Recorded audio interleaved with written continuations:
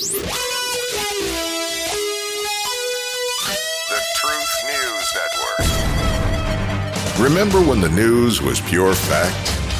You do? Well, I have bad news for you. It wasn't. Never was. But the difference between what you remember and what you're seeing now is that the purveyors of the news now don't care that you see their bias. Well, we're biased too. We have a hard, relentless leaning toward the truth. Welcome to TNN, the Truth News Network. And your anchor today and every day is Dan Newman. Good morning, everybody. Welcome to TNN Live. And yes, I am in the Christmas spirit. This is a great time of year. You don't have to have young children. You don't. You don't have to have a whole lot of people that you must do this for, you must buy this present for. We don't have to have any of that. Just having each other, that makes it worth it all. Listen, if you don't do anything else this Christmas, but do two things. Don't do them for me, do them for yourself. Number one, target all the people in your life that are reachable. In other words, in your circle, maybe you can't see them, but you can make a phone call. Target those people and make sure you connect during the holiday season before Christmas is over. Tell them how much you love them. Tell them what you think about them and thank them for being in your life. You don't know how much that will mean because everybody deals with some type of emotional issue during the holiday season. Unfortunately, for many of us, those aren't good feelings. They don't come out of very good experiences in the past. But we need to stop looking over our shoulders and worrying and fretting about things behind us. After all, they're gone. You can't change them. What happened then is always going to be what happened. But what we can do is make conscious decisions to make our lives better. And you can start doing that by making somebody else feel good. Personal experience, I can tell you, there is nothing that is more positive than somebody else coming up to you, smiling at you, hugging you, patting you on the back, and somehow making you feel more comfortable about yourself. Sometimes when we do that for people, they don't have any sense of self-worth until you come up and make them feel like they really matter. That's today's lesson from the bald, graying Dan Newman. I am 70 years old, and I'm glad to be 70. As Rush Limbaugh always said, if it doesn't mean anything else, today, no matter how you feel what's going on, you haven't yet assumed room temperature. You're still with all those people you love. Now, we're going to consistently every day through Christmas, we're going to share some of the greatest songs from some of the greatest artists of all time. Meaningful songs like this one.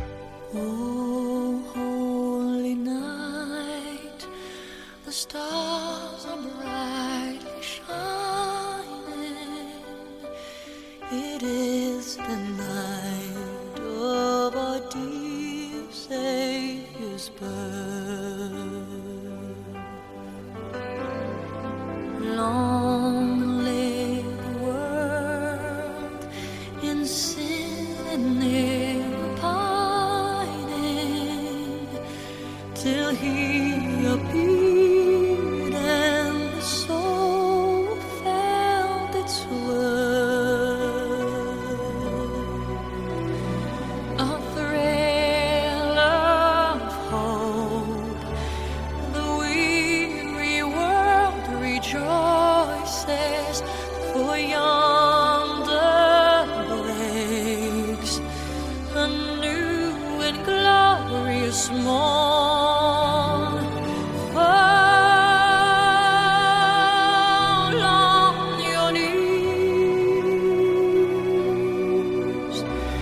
Oh, hear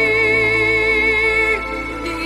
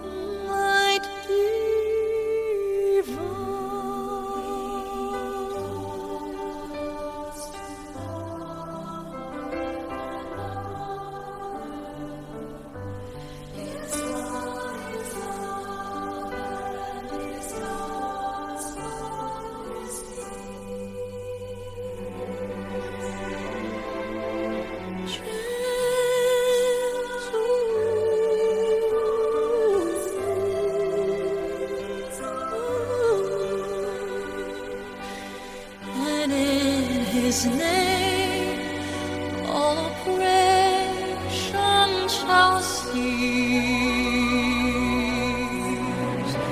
Sweet hymns of joy in grateful chorus raise we, let all within us praise his holy name.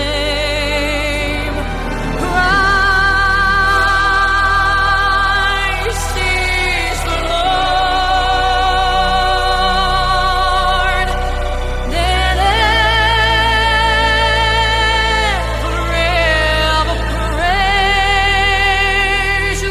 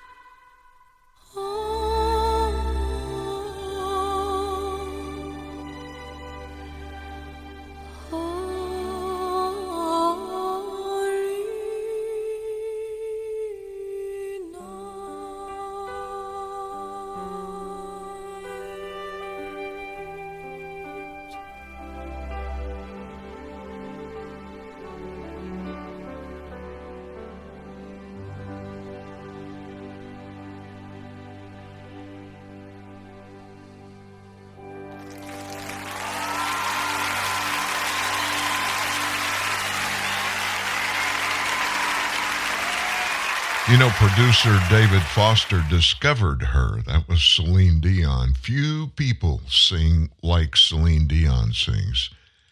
I wonder how many people in the music world professionally today can look back and point at David Foster. He is amazing. He's still finding young musicians and opening doors to put them on the world's stage like he did for so many before them. Michael Bublé. He wasn't the guy when the Carpenters were discovered. It was actually Ralph Carmichael, another producer who, by the way, is a kind of a patriarch for David Foster. But there are people out there that just have that kind of eye and ear.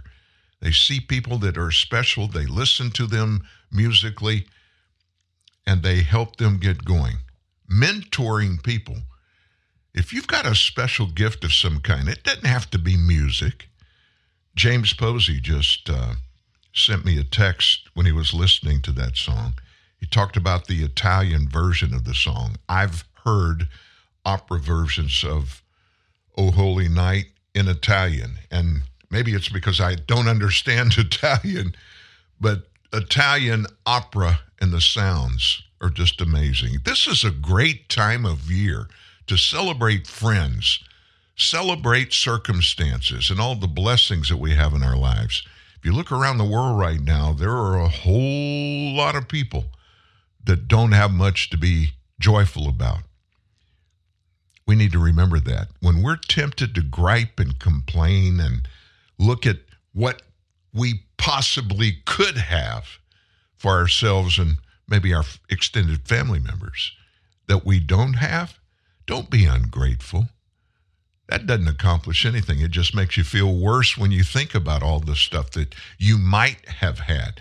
We could sit here all day long and compare notes, each of us talking about the missed opportunities, the mistakes, the bad choices we've made, and the hurt that we've experienced at the hands of other people. We could do that. That does not accomplish a thing. no matter how tough it's been for you. I don't care what the circumstances are. I do care, but it doesn't matter how bad the circumstances were for you. There's always somebody out there that can top your bad circumstances with worse circumstances. Count your blessings. Count them one by one. Count your many blessings. Think what God has done. That just popped into my head. That's an old song from church. That's part of the chorus. There's lots of good music out there, Christian music too. In fact, most of the really good stuff has roots in Christianity. Oh my goodness, you can't say that, Dan. Yes, I can. It's my show. I hope you've got big plans, family plans for the holidays. Many of you are going to be traveling.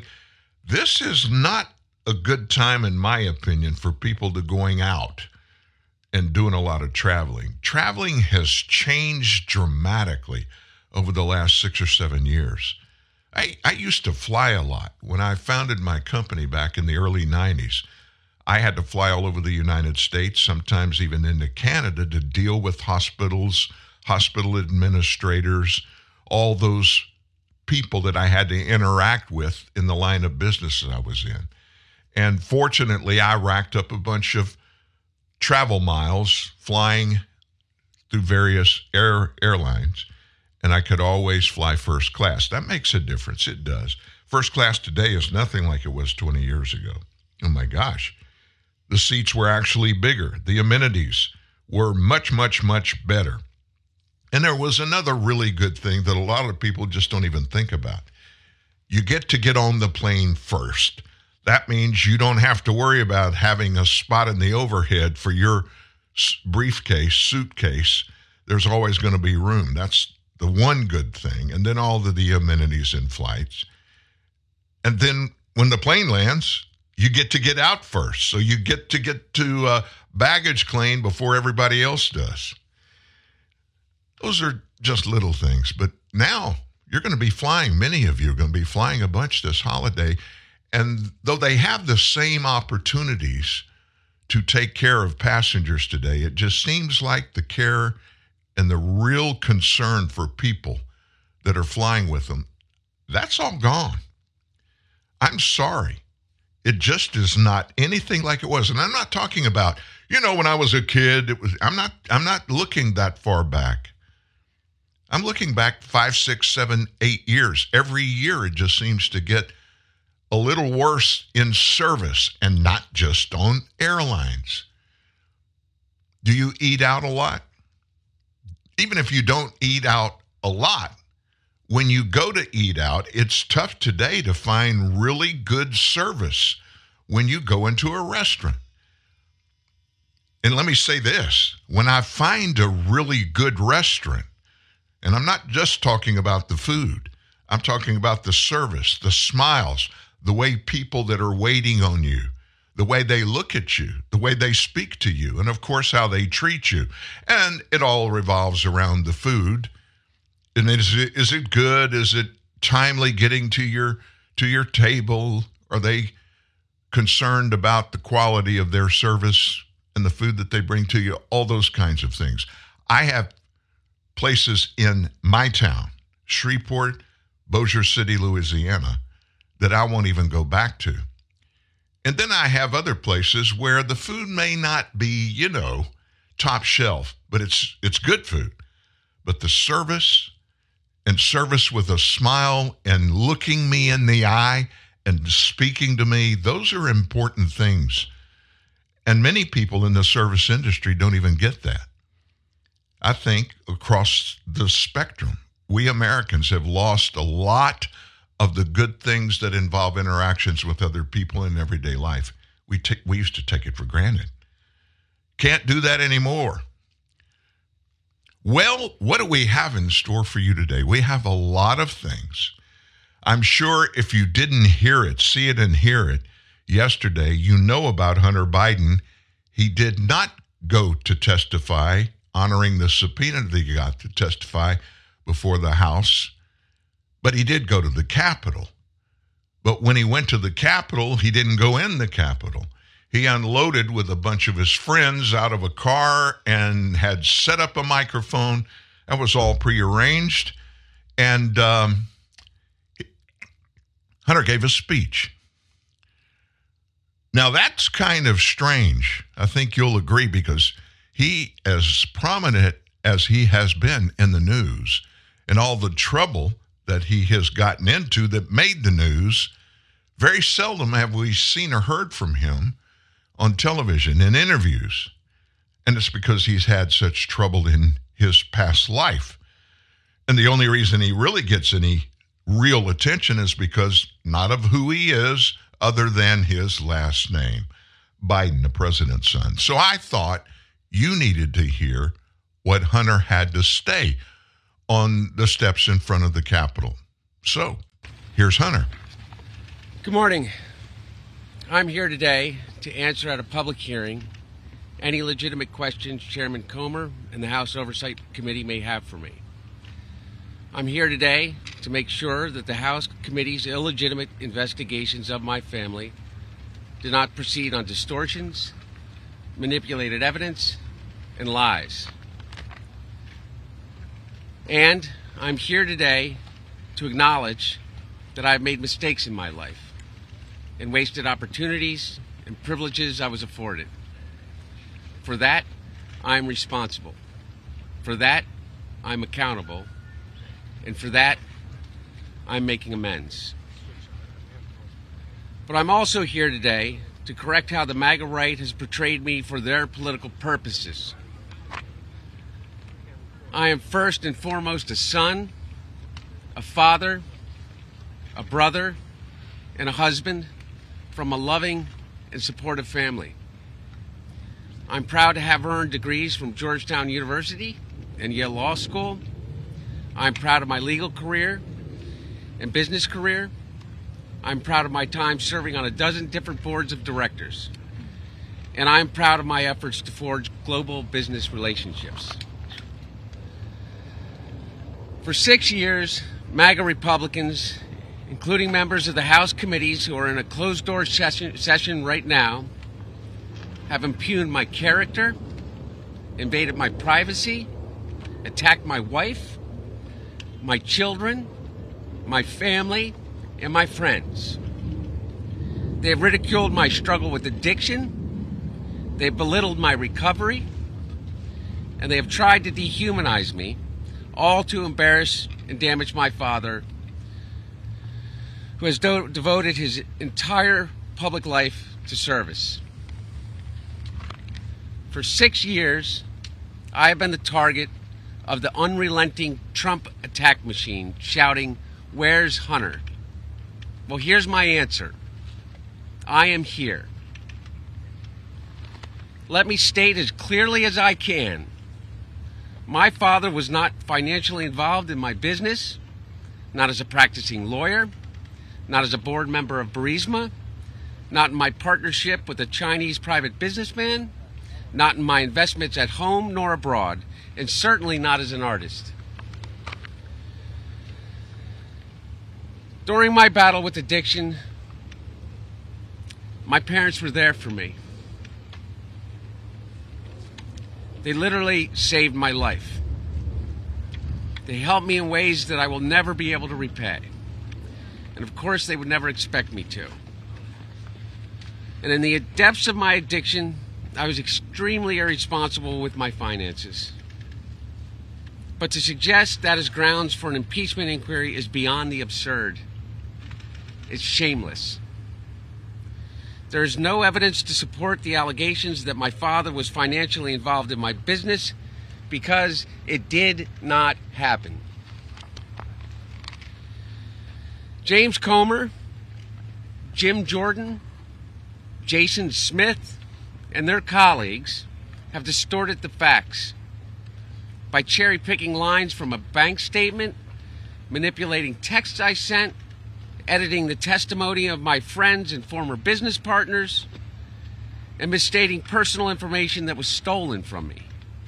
There is no fairness or decency in what these Republicans are doing. They have lied over and over about every aspect of my personal and professional life. So much so that their lies have become the false facts believed by too many people. No matter how many times it is debunked, they continue to insist that my father's support of Ukraine against Russia is the result of a non-existent bribe. They displayed naked photos of me during an oversight hearing. And they have taken the light of my dad's love, the light of my dad's love for me, and presented it as darkness. They have no shame. These same committee chairmen have engaged in unprecedented political interference in what would have already been a 5-year investigation of me. Yet, here I am, Mr. Chairman, taking up your offer when you said we can bring these people in for depositions or committee hearings, whichever they choose. Well, I've chosen. I am here to testify at a public hearing today to answer any of the committee's legitimate questions. Republicans do not want an open process where Americans can see their tactics, expose their baseless inquiry, or hear what I have to say. What are they afraid of? I'm here. I'm ready. Obviously, he didn't prepare that speech. His attorneys crafted it very meticulously and told him, don't do what your dad does. Don't get off script. Read it exactly as we wrote it. Now, why would I think that? Well, I don't think it. It's factual. He changed a few things in there that he and his dad and other members of the Biden administration have maintained for months now were factual. The things that Hunter said had very little to do with the facts. It was laying a foundation of where they're going to go to try to defend Hunter Biden's actions because he is facing some serious potential responsibility that comes with jail time. That all was a plea, not to the American people, but to people that are of the leftist ilk, to try to get them to keep in step and keep preaching the same narrative, to try to convince Democrats out there. You're not going to convince a conservative that Hunter Biden is innocent of all wrongdoing and that his father had nothing to do with any of his wrongdoing. That's not going to happen. Facts say otherwise. In just a second, I'm going to let you listen to former federal attorney Matt Whitaker. He's going to address what Hunter had to say.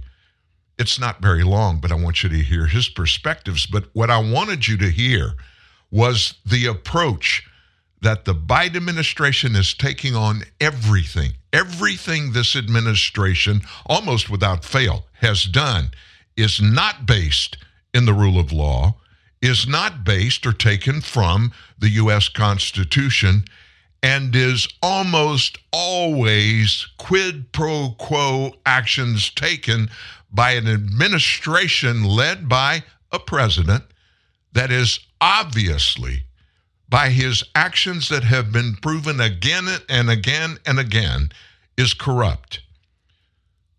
So why should anybody be surprised to find out that layer after layer, incident after incident, discovery after discovery, we find out there really is corruption, and the corruption is worse than we first thought it was. You don't have to look any further than the southern border to see how corrupt Joe Biden is. Forget about the Hunter Biden stuff.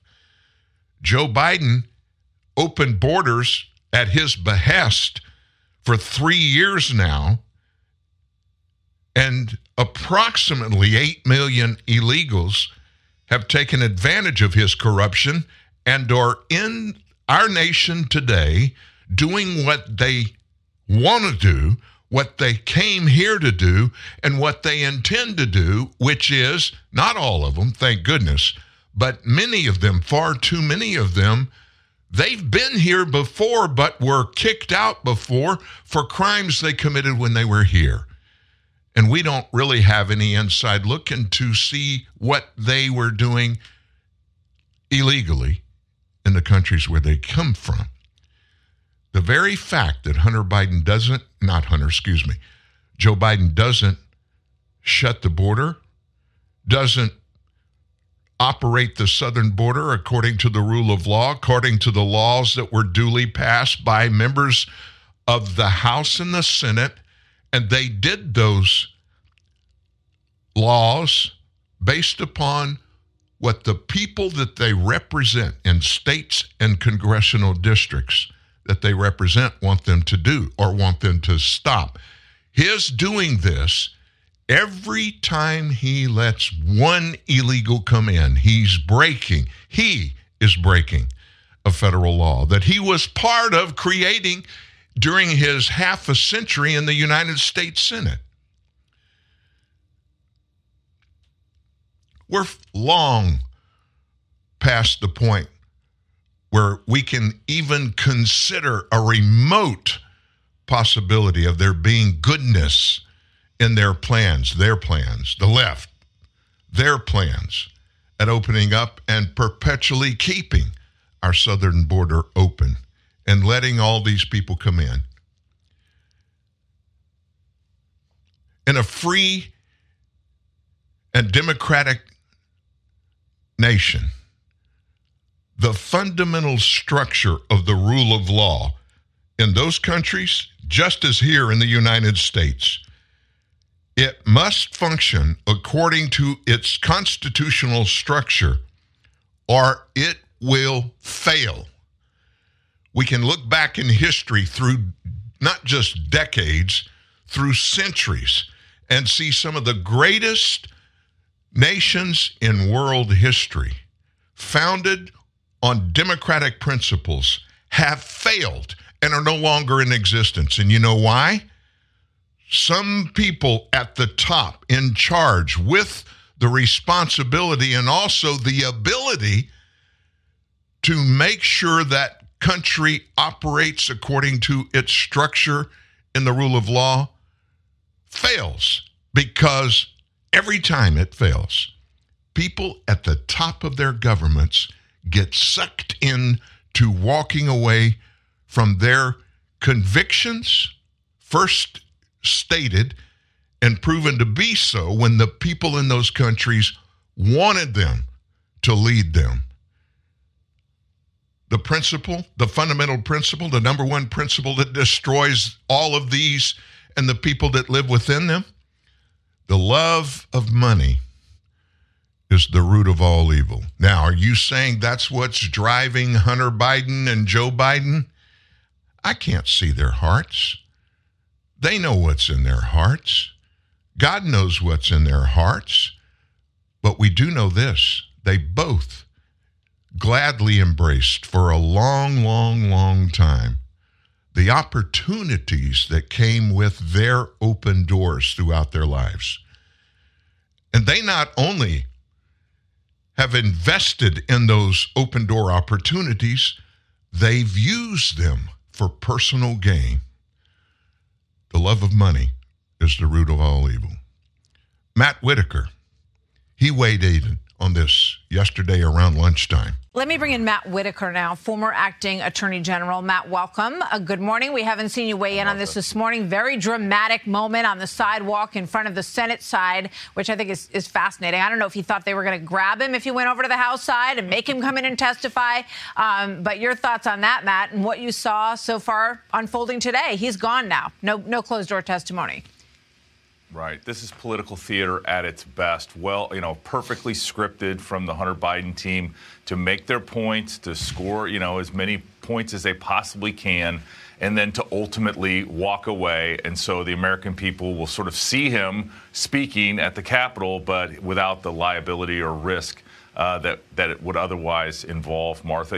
I think we're going to right now see whether there's a two-tiered system of justice. I think that, in the documents case, Joe Biden got a walk. President Trump continues to fight through that. But, we had people like Peter Navarro and Steve Bannon that were indicted by DOJ for ignoring a congressional subpoena. And now that Hunter Biden has done it, we'll see whether Merrick Garland is willing to do it. But, the one other thing I would like to make on this point is that Hunter Biden's team had a very simple calculation. He's already facing 6 felony charges for guns and taxes. He's got about 6 misdemeanor charges as well on the tax case. So one more misdemeanor for ignoring a congressional subpoena. I think they were willing to risk that legally because he's in real hot water with those other cases. Yeah. Listening to this discussion prior to this hour that Dana and Bill were having about the Department of Justice and talking with Andy McCarthy and whether or not they will actually pursue any of this because, Congress has very limited powers when it comes to this. And I think the American people watch all this and they say, oh, here we go again. Nothing ever happens to these people. We watch it time and time again from Hillary Clinton to, some might put President Trump in there as well, with impeachments. And, we watch how political they are once they move through the majorities in the House and Senate. What would you say to folks at home who are kind of throwing up their hands at this morning? They have every right to be frustrated. I'm here in Iowa today, where I was born and raised and live, and I would tell you that a lot of this that happens in Washington, D.C. is oftentimes discarded as just pure politics. But when the Department of Justice, puts their thumb on the scale of justice, I think that is noticed. And, I think Merrick Garland is going to have to ultimately indict him, Hunter Biden, for ignoring this congressional subpoena, because you remember when he appointed the special counsel, and then as soon as those documents were found hidden in Joe Biden's garage behind the Corvette, he felt obligated to appoint Rob Hur as special counsel. And so I think he's going to have the same obligation here after indicting, 2 Trump associates for the exact same ignoring a congressional subpoena. I think he's going to have to do this case. And if he doesn't, I will come back on here and say that is the most obvious example of the two-tier system of justice we've seen to date. When you watch this process, and this afternoon, this is a big day. We had this happen this morning. Later on, you're going to hear the impeachment inquiry vote. So the House will decide if they have a simple majority, which would allow them to move forward with this impeachment inquiry of the sitting president right now. Tell us what your thoughts are there. Tell us what you expect to see this afternoon if that vote goes through, and then what happens politically. Well, it ratchets up. And I think that Mike Johnson, it seems to me, would not bring that vote unless he is pretty confident and has counted noses to see who's going to vote for impeachment inquiry. And then, obviously, that gives them sort of the most tools to do the investigation.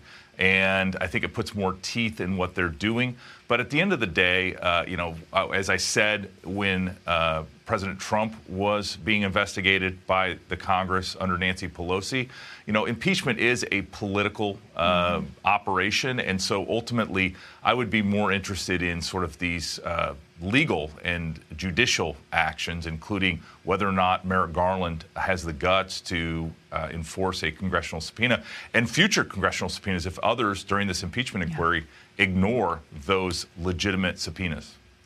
Matt Whitaker, thank you very much. We've got a lot going on today. Good to have you here. We're not going to weigh into any further parts of this.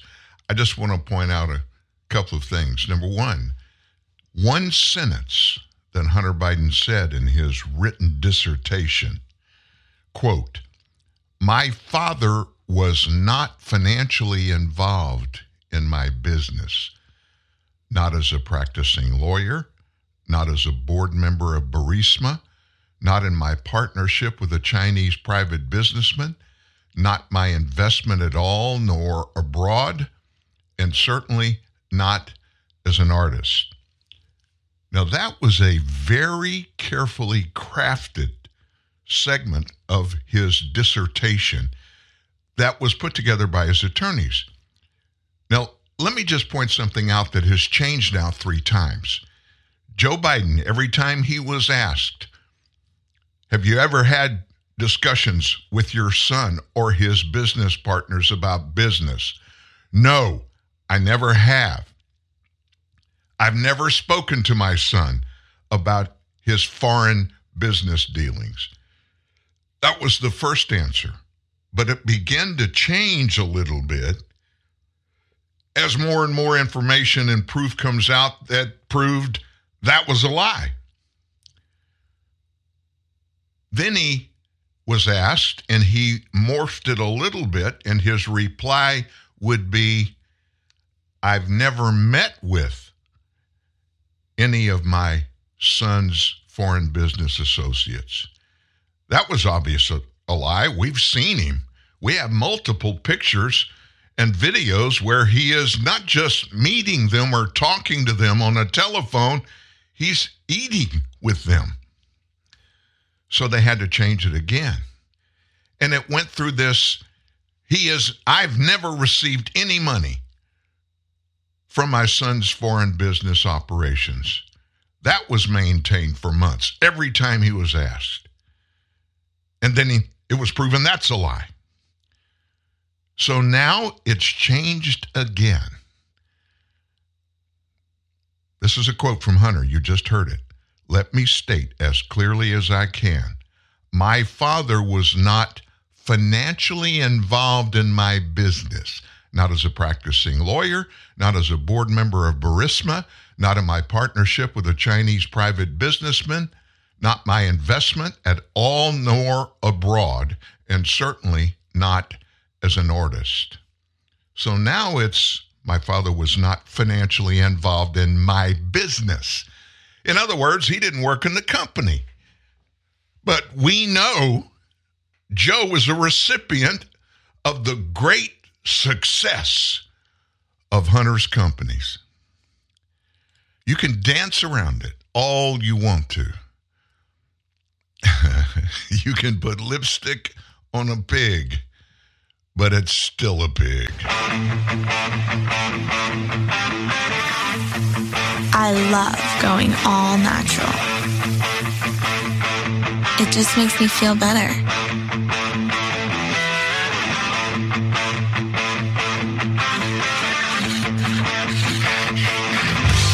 Nothing between me and my 100% all natural, juicy, grass-fed beef. Introducing the all-natural burger, the first ever in fast food. With no antibiotics, no added hormones, and no steroids. Only at Carl's Jr. So you guys grew up together? Yeah, since 3rd grade. What are you looking at? I'm not looking at it. We're not good enough for you. You look for something else? No, I don't know. What are you, big supermodels? Who's us? Supermodels. What do you model, gloves? What are you doing? The girl's totally into me. Brad, eat a Snickers. Why? Because you get a little angry when you're hungry. Better? Better. So, ladies. So, losers. Stacy, relax. I'm sorry. You're not you when you're hungry. Snickers satisfies. When your cable company keeps you on hold, you get angry. When you get angry, you go blow off steam. When you go blow off steam, accidents happen. When accidents happen, you get an eye patch. When you get an eye patch, people think you're tough. When people think you're tough, people want to see how tough. And when people want to see how tough, you wake up in a roadside ditch. Don't wake up in a roadside ditch. Get rid of cable and upgrade to DirecTV. Call 1-800-DirecTV. What are you doing? Should we pick him up? He has Bud Light. He has an axe. But he has Bud Light. And an axe. I'm sure there's a reason for it. Hey, buddy. What's with the axe? It's a bottle opener. Hop in. Refreshingly smooth Bud Light. Always worth it. Look, here's Bud Light. And a chainsaw.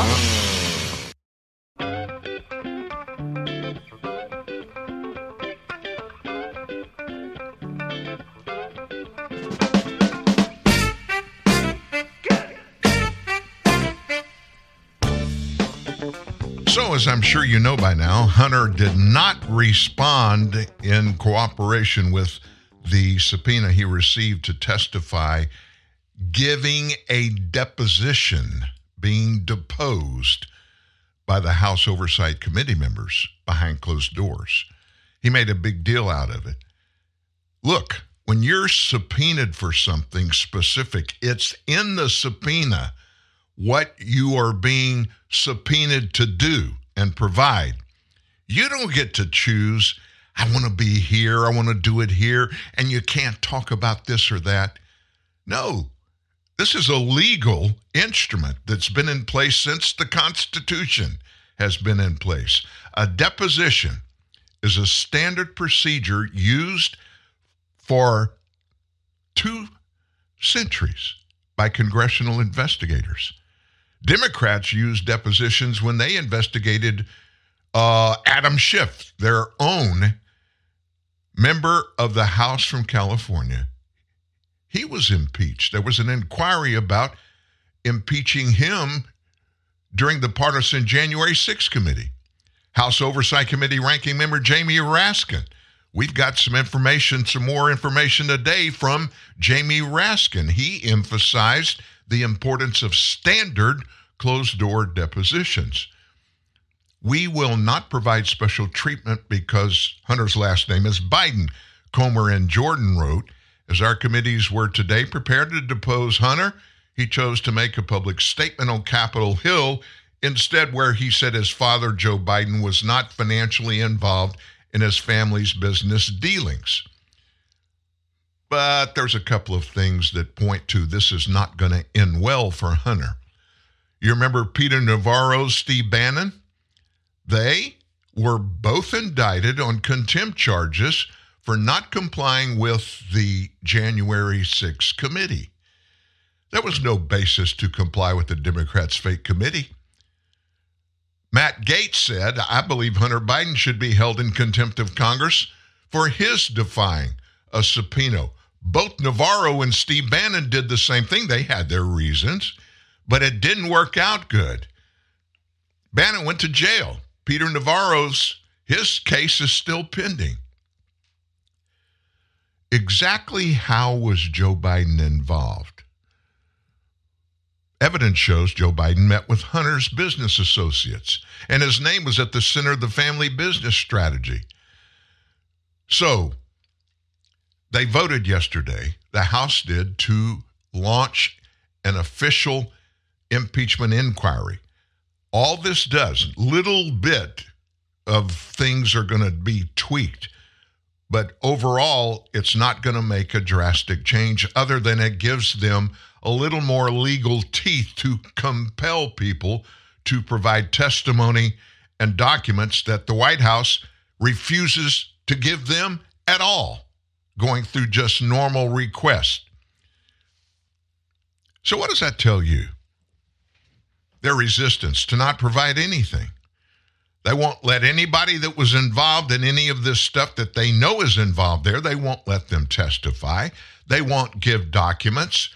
They even stopped that registry where they store all the official documents that come out of any White House.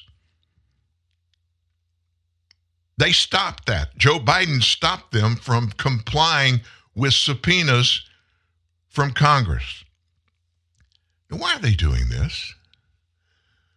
Why are they doing this? If they're so righteous, if they're so honest and honorable, as you just heard just a minute ago, Hunter Biden just maintained, hey, we're great people. We love each other. We take care of each other. We haven't done anything wrong. Well, listen, Hunter. Listen, Joe. Listen to Jim, little brother of Joe. If y'all haven't done anything wrong, why don't you just prove that the suspicious activity reports that came in the dozens from banks that were the recipients of millions of dollars from overseas entities, and by federal law, when they get these unusual and large wire transfers, they are required by law to notify the U.S. Treasury, which they did.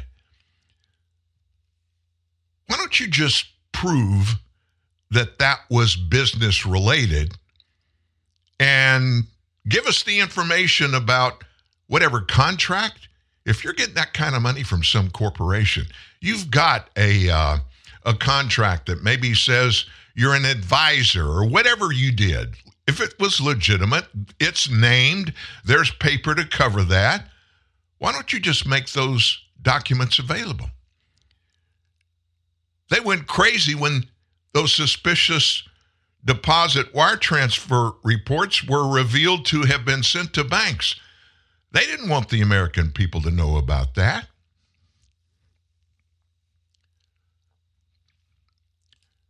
There are too many unanswered questions, too many unanswered, truthfully, questions. The American people, more than half the American people, believe all this corruption in the Biden family syndicate is real. That doesn't bother them at all. They don't care what people think. I told you, we mentioned Jamie Raskin. He said yesterday on MSNBC's All In, here's what he said. The Republican-led House voting to open an impeachment inquiry into Joe Biden was making a mockery out of the Constitution. I'd love for Raskin to get in front of a television camera at MSNBC and let all 500 of their viewers hear him prove what he just alleged. Raskin said they got nothing else to do. There's literally no legislative program. They just want to cut off the people of Ukraine. They're not interested in humanitarian assistance to Ukraine or to people in Gaza or to helping people in Israel. None of it. Let me just say this.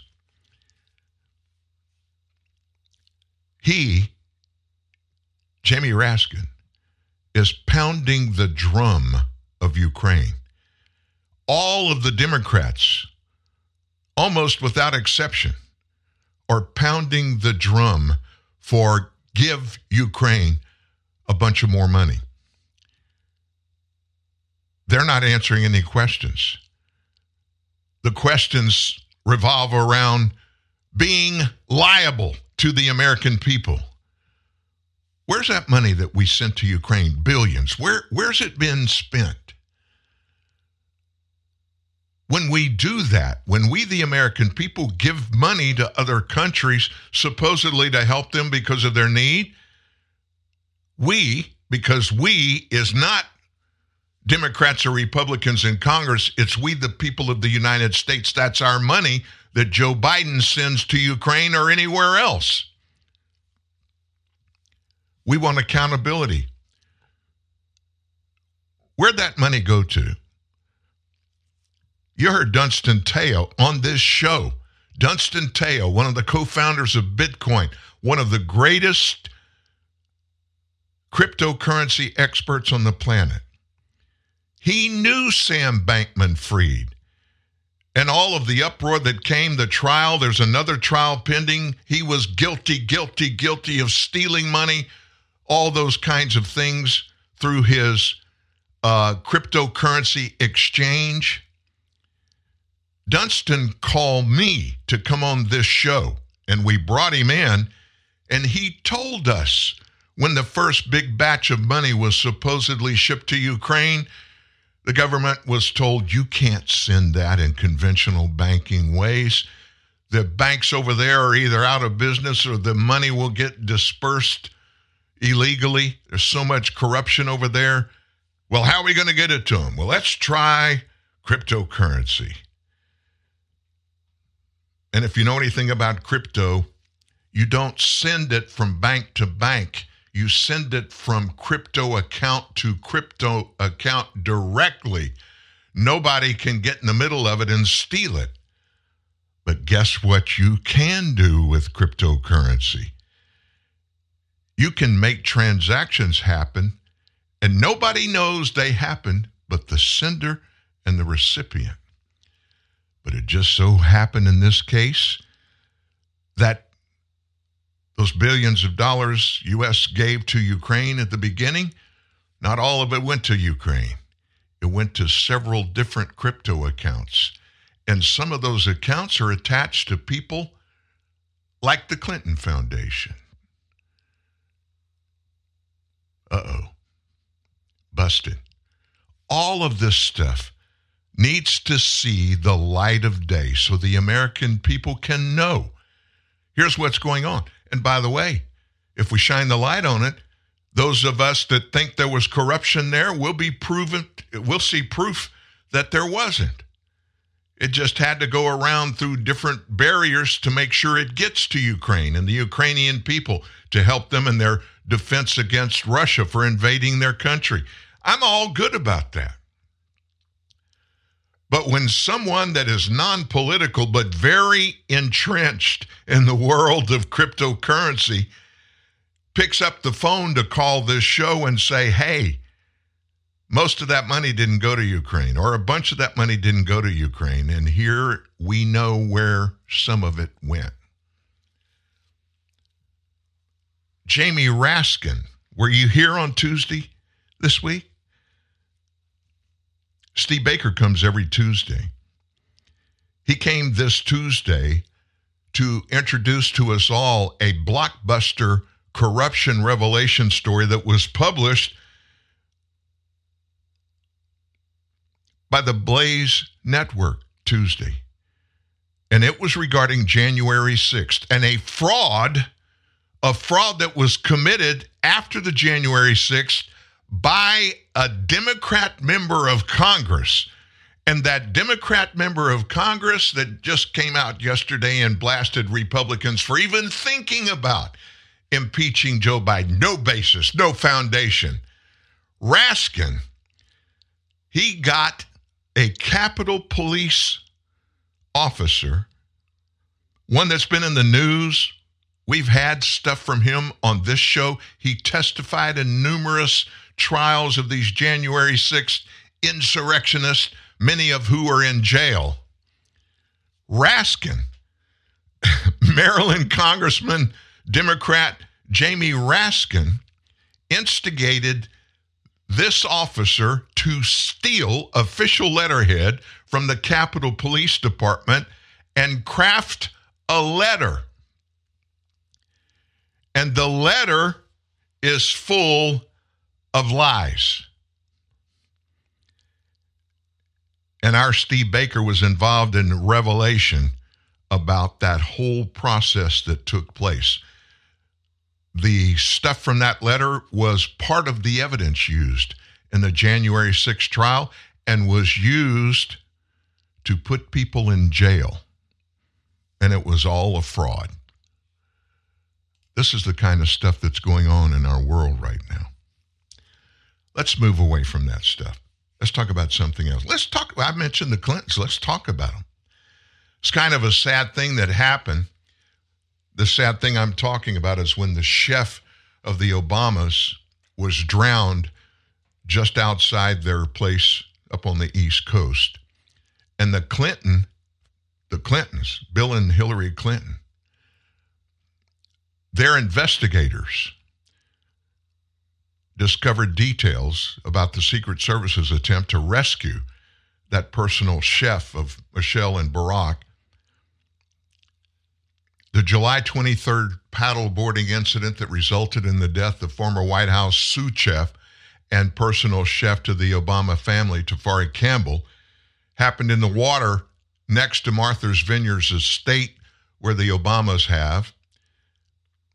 Inquiring minds frustrated over stonewalling where transparency would be expected in this thing. They didn't give us any of the details.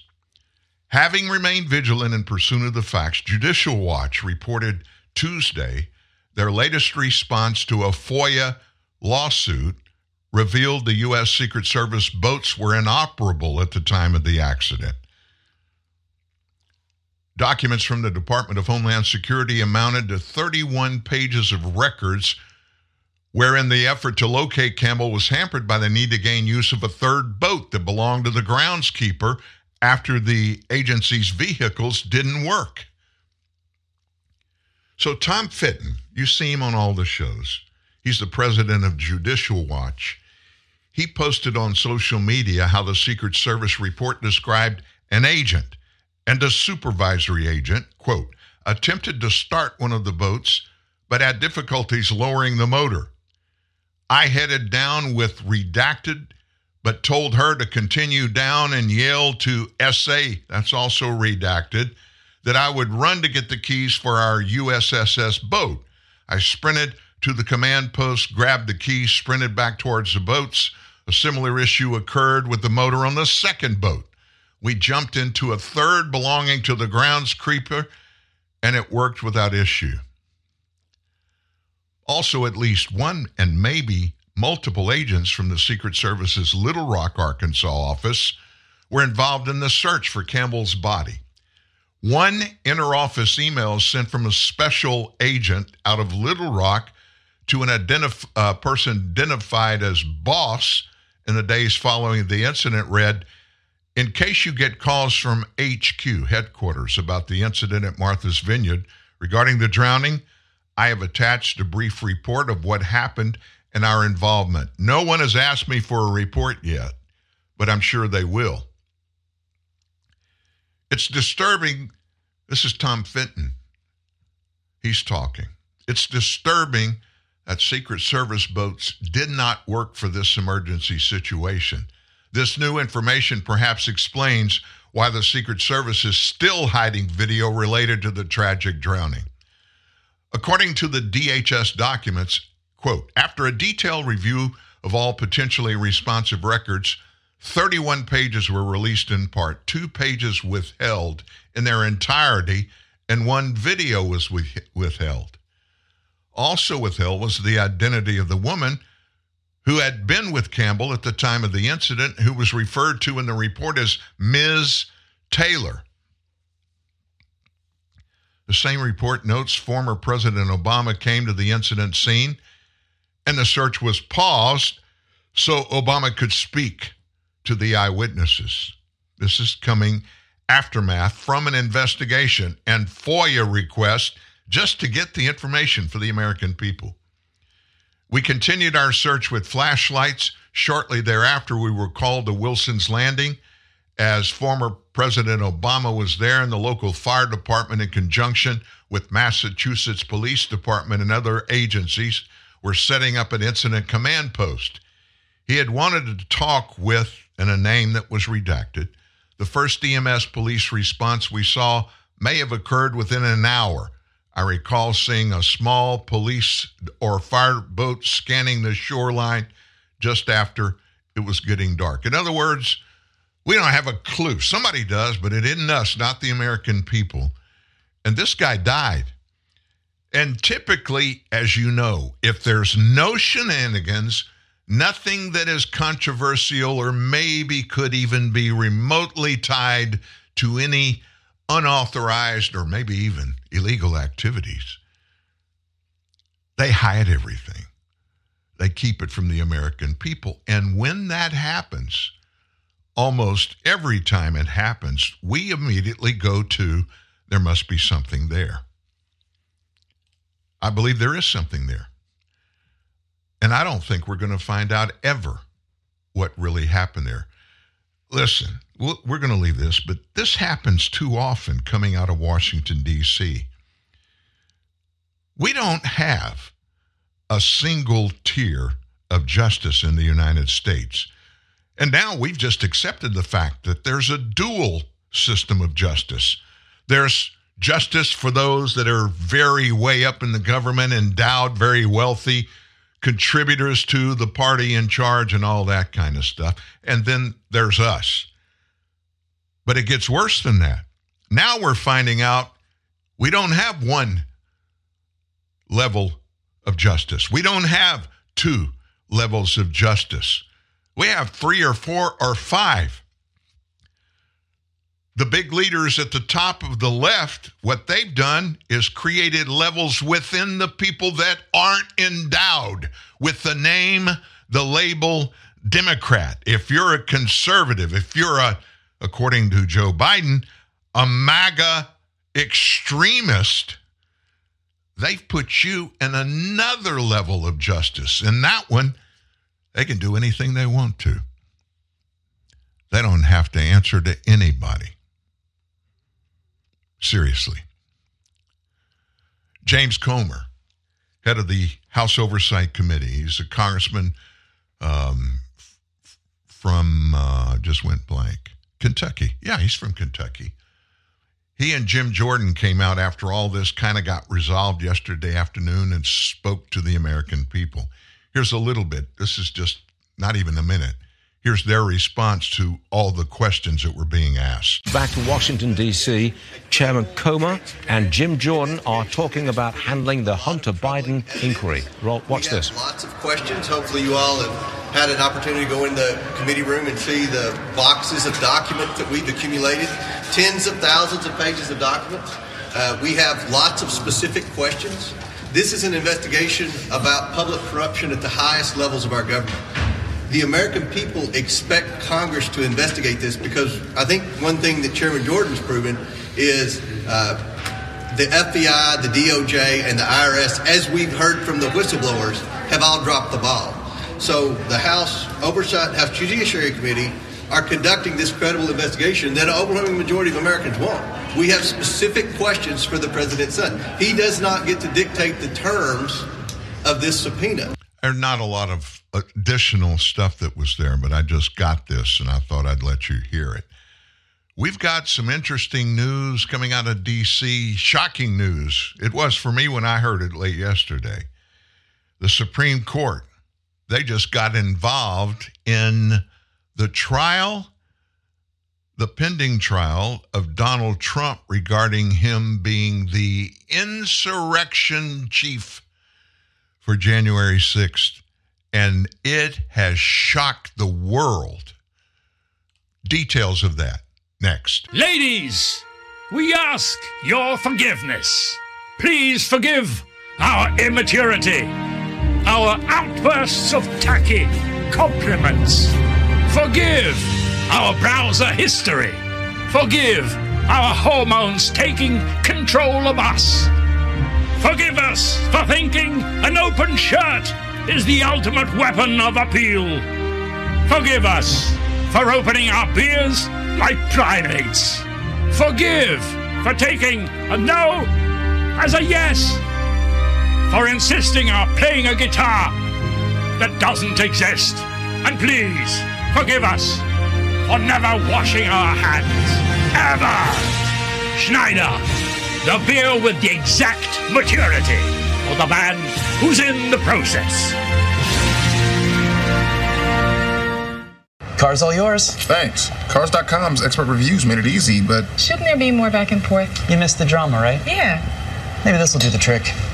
Oh, it's a puppy. Not a puppy, a wolf. What now? He's a wolf, and that is its incredibly protective mother.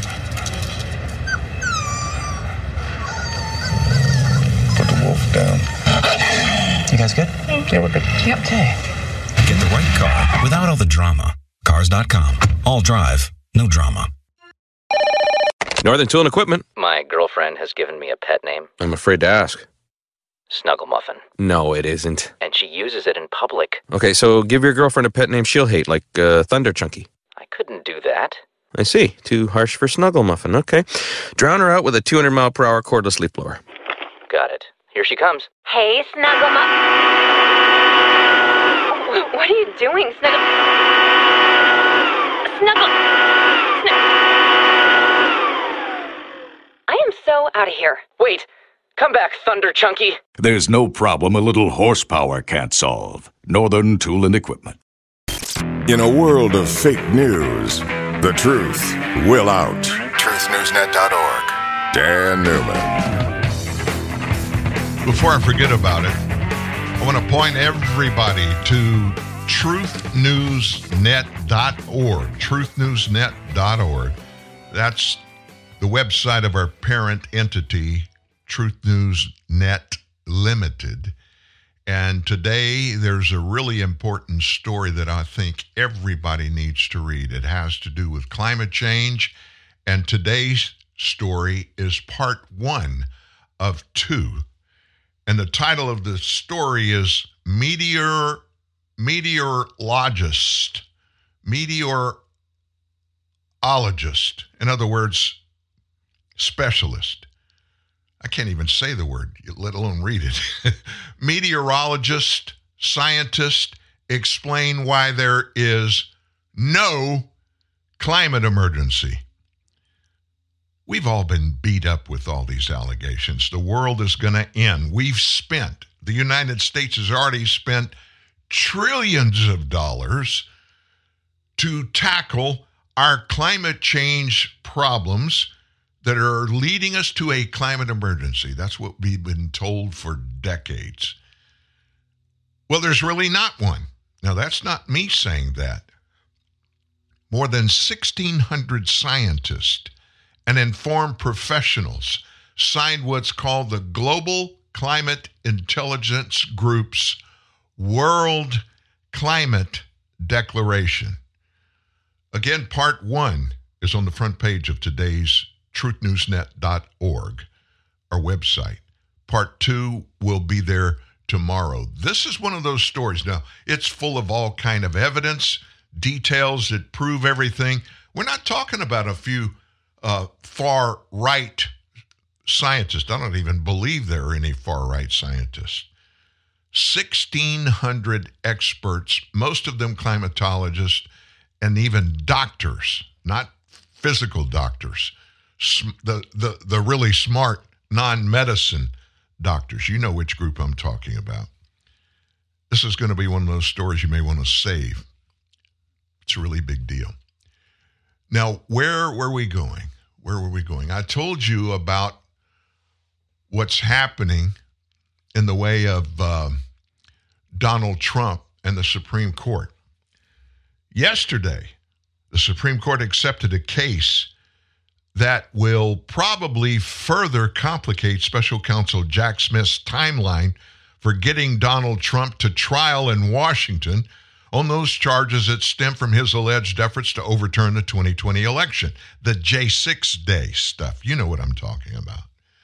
Supreme Court justices agreed yesterday to take up a case challenging the scope of an obstruction law that has been used to charge hundreds of January 6 defendants. And by the way, this is along with the former president. The statute, you may want to write this down and go check it out. I did this yesterday. Here we go. It's titled Section 1512C2. That's Section 1512C2. It's connected to two of the four counts that the special prosecutor, whatever his title is, Jack Smith, levied against Trump in his indictment.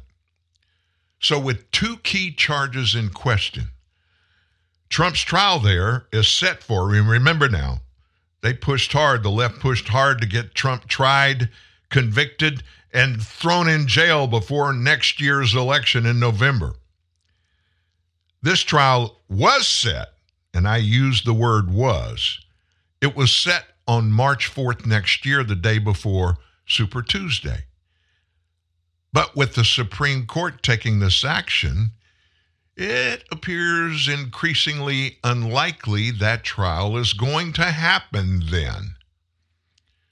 Despite Jack Smith doing everything he can to make sure he gets Trump tried before the election. The decision by the Supreme Court yesterday to take up the appeal on the 1512 obstruction of an official proceeding case, it means the Trump D.C. case will not be going to trial. That's from lawyer and former federal prosecutor Bill Shipley. This is the easy way to make that happen without directly acting on the Trump case on an expedited basis. This indictment against Trump, it alleges that he perpetrated, quote, a conspiracy to corruptly obstruct and impede the January 6 congressional proceedings at which the collected results of the presidential election are counted and certified. Forget about the fact what they're saying, and Jack Smith is basing this indictment on. He wants you to forget about the fact that we have numerous times, we have played the audios of Democrats standing up in that same, not this same year, but previous years, previous elections, standing on the floor of Congress and screaming and hollering their objections to the results of elections, federal elections that have happened, and they're doing so because they disagree with who gets elected. Dozens and dozens of those examples. Nobody's ever even thought about holding them accountable for objecting a congressional procedure. Over the past week, Smith has worked hard to keep the schedule on track amid Trump's appeal of Judge Tanya Chutkan's refusal to dismiss his case based on presidential immunity, which Trump filed about a month ago. After appealing to the D.C. Circuit Court of Appeals, Trump motioned to freeze all proceedings in the district court. And of course, Jack Smith opposed that in a filing that urged Judge Chutkan to maintain the March 4 date. Smith also asked the Supreme Court on Monday of this week to take up the question before the D.C. Circuit decides. That's totally out of character. Always, almost in every case, when a court renders a verdict, then it will automatically go to the appeal court right above that to be considered there and reach a decision on whether or not to agree with the motion that was filed. And then and only then would it be considered to go to the Supreme Court. Smith is so worried he's going to lose this trial, he asked the Supreme Court to take it up right now and skip the appeal court. Trump's lawyers wrote Tuesday of this week that Smith's filing in opposition to pausing proceedings show his only aim is to prevent Trump from winning the 2024 election by rushing an unconstitutional and fundamentally unfair trial. Trials for charges Trump faces in other cases appear increasingly unlikely to conclude before the election. District Judge Eileen Cannon, she's overseeing Trump's federal trial for the alleged mishandling of the Mar-a-Lago document case.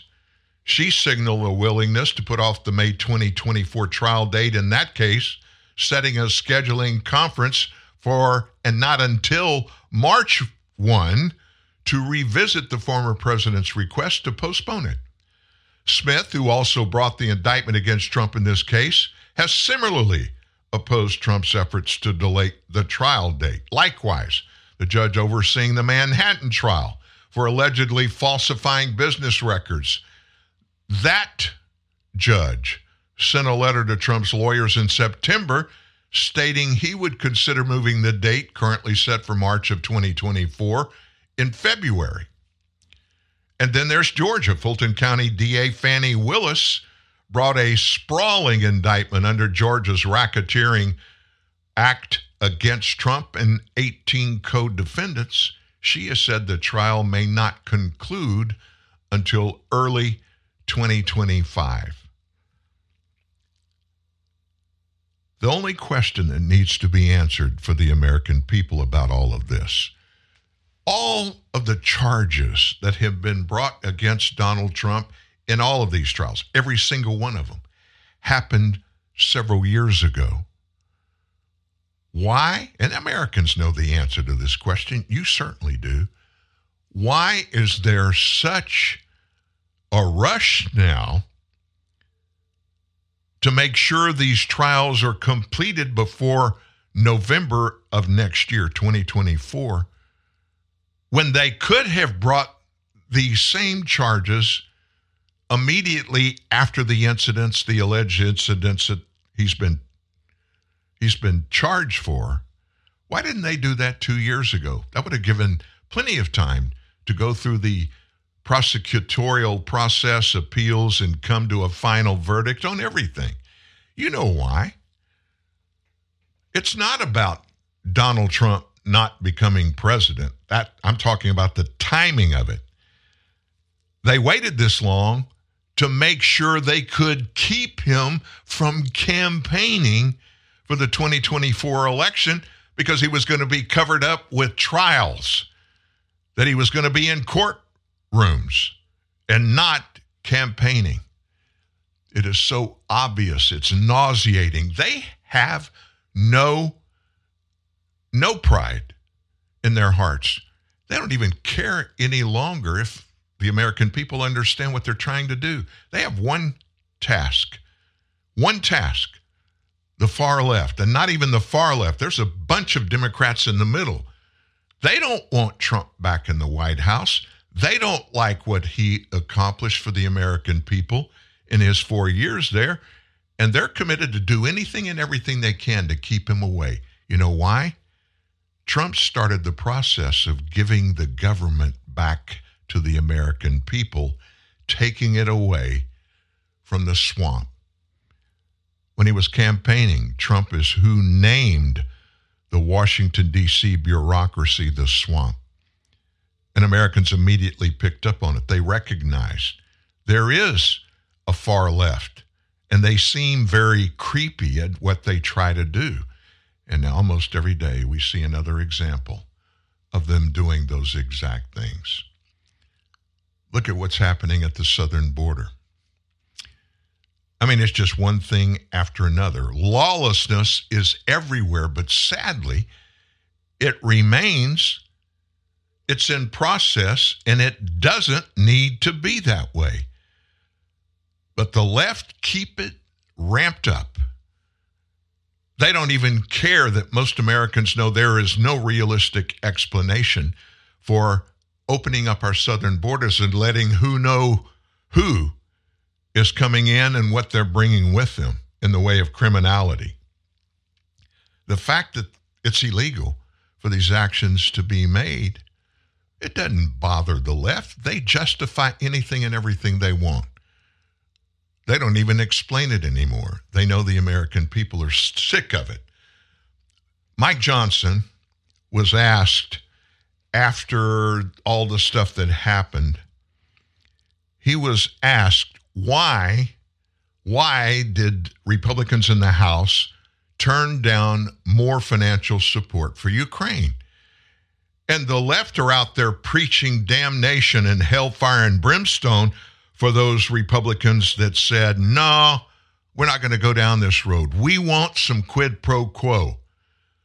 And your leader, Joe Biden, he is the master of quid pro quo. So way back before we got down to the cutting moment, Republicans in the House gave the left, the leaders of the left, Chuck Schumer, Joe Biden, here's what it will take for us to send more money to Ukraine. We've got to have some changes at our southern border. We've got to see the Democrat Party actually doing some things to enforce the rule of law down at our southern border.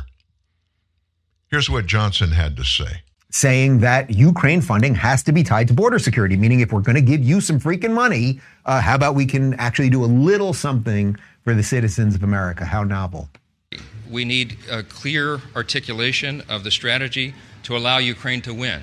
And thus far, their responses have been insufficient. They have not provided us the clarity and the detail that we have requested over and over since literally 24 hours after I was handed the gavel as Speaker of the House. And so what the Biden administration seems to be asking for is billions of additional dollars with no appropriate oversight, no clear strategy to win, and none of the answers that I think the American people are owed.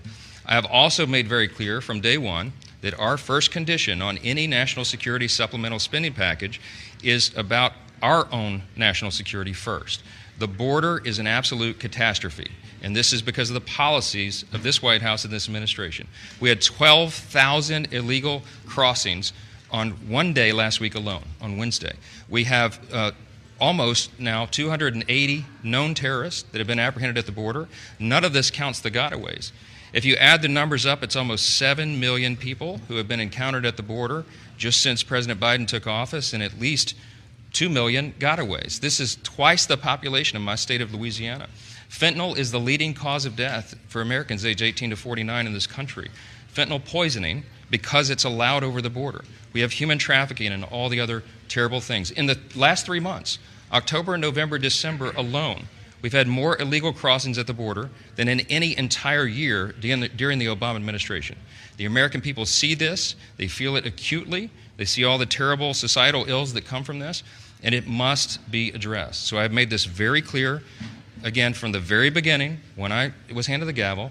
We needed clarity on what we're doing in Ukraine and how we'll have proper oversight of the spending of precious taxpayer dollars of the American citizens, and we needed a transformative change at the border. You really need to think about this, and it does. Maybe you're watching this and I'm a little more isolationist on Ukraine, and again, I just think that from the beginning, you've seen what I've said about this. There was mission creep. We don't know who the good guys and bad guys are. As I've talked about many times, I had Rand Paul, and we don't know where the money's going. Like, there's just like, Putin's got nukes. Like, there's a whole bunch of series of problems there. By the way, I would say that's starkly different than what's going on with Israel and Gaza, because there's a very clear win there, which is the toppling of Hamas and then actually setting a border and helping an ally who helps us with technology and all sorts of stuff. But that's a complete aside. But he's basically making two clear points. Could you tell us what the plan is if we're going to give them billions of dollars? That's number one. And how about we do a little something at home first? How many of those videos do we play each week where we just have people pouring through our border? No one that could even approximately consider themselves pro-America could think that that's okay. The Democrat Party thinks it's okay, and the people of CNN and MSNBC think it's okay, because I don't think they're very pro-America. That's kind of where we're at the moment. So in the midst of this and his passion for Ukraine, what has the president done? Well, he's talked to some of his fellow Democrats, and Joe made a fatal mistake, I think. I think he expressed his opinion that maybe we just ought to agree with some of what the Republicans are requesting, and why don't we think about going back and adopting some of the Trump-era restrictions that were put on that would be palatable to the Republicans, palatable enough to give us money for Ukraine and Israel. Several congressional Democrats, they went nuts. They expressed their opposition to the Biden administration's reported plans to bring back Trump-era policies to secure the southern border in exchange for more money for Ukraine. The Biden administration is open to bringing back several of the Trump-era migrant expulsion policies just to get Republicans on board with supporting Ukrainian aid. Now, this is a fact. CBS News reported this last night. Those plans would include expelling migrants without screening them for asylum, while increasing deportations and detention, which several congressional Democrats view as, and I love this word, they said that's problematic. Enforcing the rule of law, enforcing federal immigration laws. Oh, we can't go there. That's problematic. These are the same policies weaponized against immigrant communities under the Trump administration and or the foundation of President Trump's vision of sweeping raids, giant camps, mass deportations for a second term. Destroying the asylum system will not fix the southern border. We did not spend years fighting this agenda under Trump, only to give in to Senate Republicans' extreme demands now. Guess who that came from? Democrat Washington Rep. Pramila Jayapal, one of the farthest leftists in the House of Representatives. I call on my Senate colleagues to reject these policies and support funding that would give the administration the tools it needs to process asylum seekers, enforce U.S. immigration laws. Can you believe she said that? They need more money to enforce immigration laws, but she wasn't finished, and provide funding to cities welcoming new migrants. I am ready to work with any of my colleagues who are serious about fixing our broken immigration system and creating the legal pathways we need to ensure an orderly process at the border, but in a thoughtful way, not as a ransom demand for Ukraine aid, she continued. Mayorkas, he paid a visit to Capitol Hill Tuesday, and he went there to provide some technical assistance, his term, amid ongoing negotiations. The White House signaled it would back a similar policy to Title 42 Again, that's according to CBS News. They've talked to somebody at the higher levels in the White House. Title 42 was invoked to expel migrants who crossed the border illegally as a matter of public health during the COVID-19 pandemic and was allowed to expire by the Biden folks on May 11th. It also said to be supportive of implementing nationwide expedited removals of migrants who don't request asylum or who fail initial asylum interviews. Now, these Democrats, they're getting obsessed with this. Now, let me ask you a question. These hard leftists like Jayapal and some of the others, what is their problem? Why do they continue to tell us we've got to ignore the laws that were passed by the people's representatives? In other words, we've got 435 congressional districts in the U.S. Each one of those districts has a member of Congress, male or female, that goes to the House of Representatives in D.C. to represent what their people in their district wants in the way of governing. Now, where am I going with this? How many times has proposed legislation come up to basically open our borders and make doing so legally? How many times? I don't know, but dozens and dozens and dozens of times. So what they want you to believe is these 435 in the House and 100 in the Senate that represent the states, that all these lawmakers up there, they're thumbing their noses. Well, not all of them. Republicans, those evil MAGA extremists, what they want to do is destroy our democracy. Of course, that's a charge levied every day against Donald Trump. The thing they don't want you to think about and consider is democracy is based upon a structure of law. And everybody that lives in that democracy has to abide by the law. So what Jayapal and others want to do, they want to ignore the voters, what the voters think, what the voters want, and just make everybody abide what they want. And if you don't agree, we'll just do it anyway. That's the Joe Biden way of operating in the government. He executive order after executive order after executive order, again and again and again. He ignores them, spends money that he can't spend. Even the Supreme Court told him it is illegal, sir, for you to cancel not foreign debt, college debt that the government is on the hook for. It. You can't cancel it. It's illegal. He went ahead and did it. He did another version of it last week. This guy is thumbing his nose at the rule of law. Jayapal wants it to continue in the area of our southern border. They want to flood the nation with illegals so they can create a permanent leftist in charge of everything. Wow.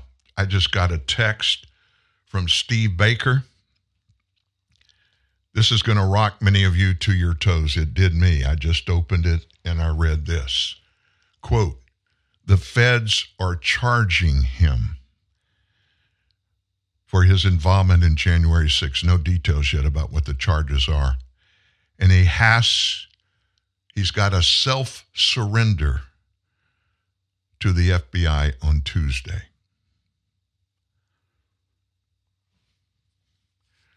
That's a kick in the shin. You know Steve. I know him well. Would you allow me right now just to stop and pray? And for those of you that are Christians, would you pray with me? Father, Steve is your servant. He's committed to do righteous things, and he has done nothing but that, and just bringing the details, the facts about wrongdoing in our government, by our government, over the last years. I know this is a shock to him. even though he always knew it was possible, he prayed as we have that it never would happen. It's happening. Would you give him the peace and the understanding that we at Truth News Network, TNN Live, we have his back, and we're going to pray with him to pray through this. And I pray that you would open the eyes, the hearts, and the ears of those who are going to be involved in what happens to him after all this really ramps up, and that you protect his heart, you protect his mind. Fear, we curse you. Don't get in his head and destroy anything in him whatsoever. In your name we pray. Amen. Wow. I haven't had anything rock me like that so instantaneously in a long, long time. Now, we've said this. Steve has said this on this show, and I'm going to repeat it because it's something very important for all of us to remember. If this can happen to Steve Baker, who all he did on January 6th was take videos and then beginning to tell the story that was documented with his video camera. This is the United States of America. That stuff is all he did. If they can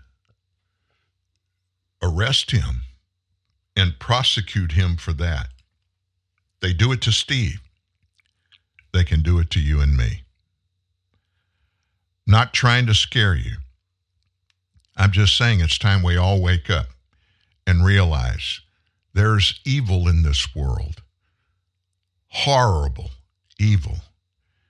And many of our friends, many of the conservatives in America, in doing nothing more than exposing the evil itself and the evildoers, are finding themselves looking down the throat of a government that is now beginning to forget about the rights enshrined in the Constitution for Americans of all ilk.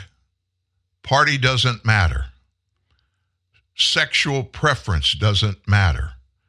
Nation of origin, skin color, religion doesn't matter.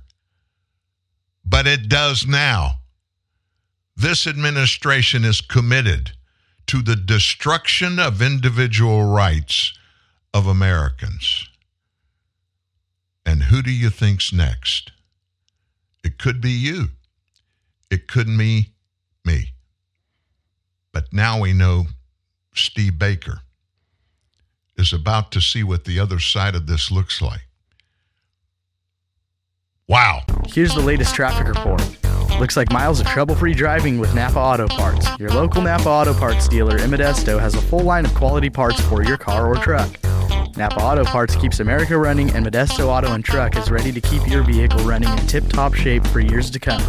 So if you think your car or truck needs help under the hood, think of Napa Auto Parts at Modesto Auto and Truck Parts, 924 G Street in downtown Modesto, 529-8342, 529-8342. It's movie season. We count down your favorite movie classics, including When Harry Met the Bathroom, Close Encounters of the Third Bathroom, A River Runs Through the Bathroom. For someone suffering with sucrose intolerance, a favorite movie often ends in the bathroom. If you're experiencing chronic diarrhea, gas, stomach pain, and bloating, remember, sucrose intolerance, or CSID, can be diagnosed by your doctor with the aid of a sucrose breath test. Visit sucroseintolerance.com.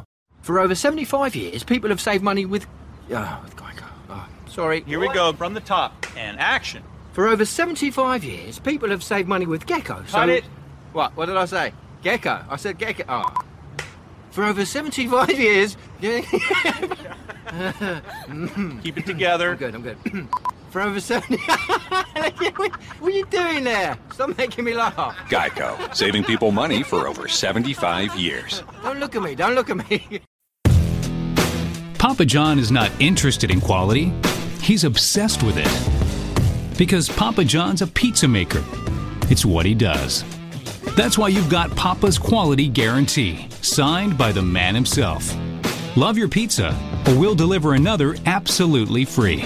It's my guarantee. Better ingredients, better pizza, Papa John's. And right now, save 25% when you spend 25 pounds or more online.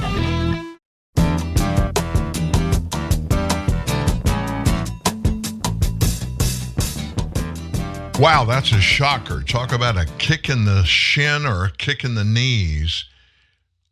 I thought that would never happen. I did not believe that the United States was at that point in our structure. But I think all the things we've been watching, talking about, educating others about, people believe it. It's like, we shouldn't be surprised. You know, when you got a dog that barks and barks and barks and barks, and it begins to get more vocal in its barking and then acting like it's going to bite you, and you keep messing around dealing with the dog, and all of a sudden the dog bites you. We shouldn't be shocked that that happened. But I'm shocked. I thought this would never happen because I know Steve didn't break the law. Now, he's made it very clear on several of his appearances here on the show on Tuesdays. He made it very clear the only thing he did that he could possibly be prosecuted for was going into the Capitol building. And one would think logically, that's a public building. We, the people, own it. And yes, we're not supposed to go in it. But he went in it not doing anything, not perpetrating any kind of horrible or illegal actions other than just being there. He went in to document what was going on inside.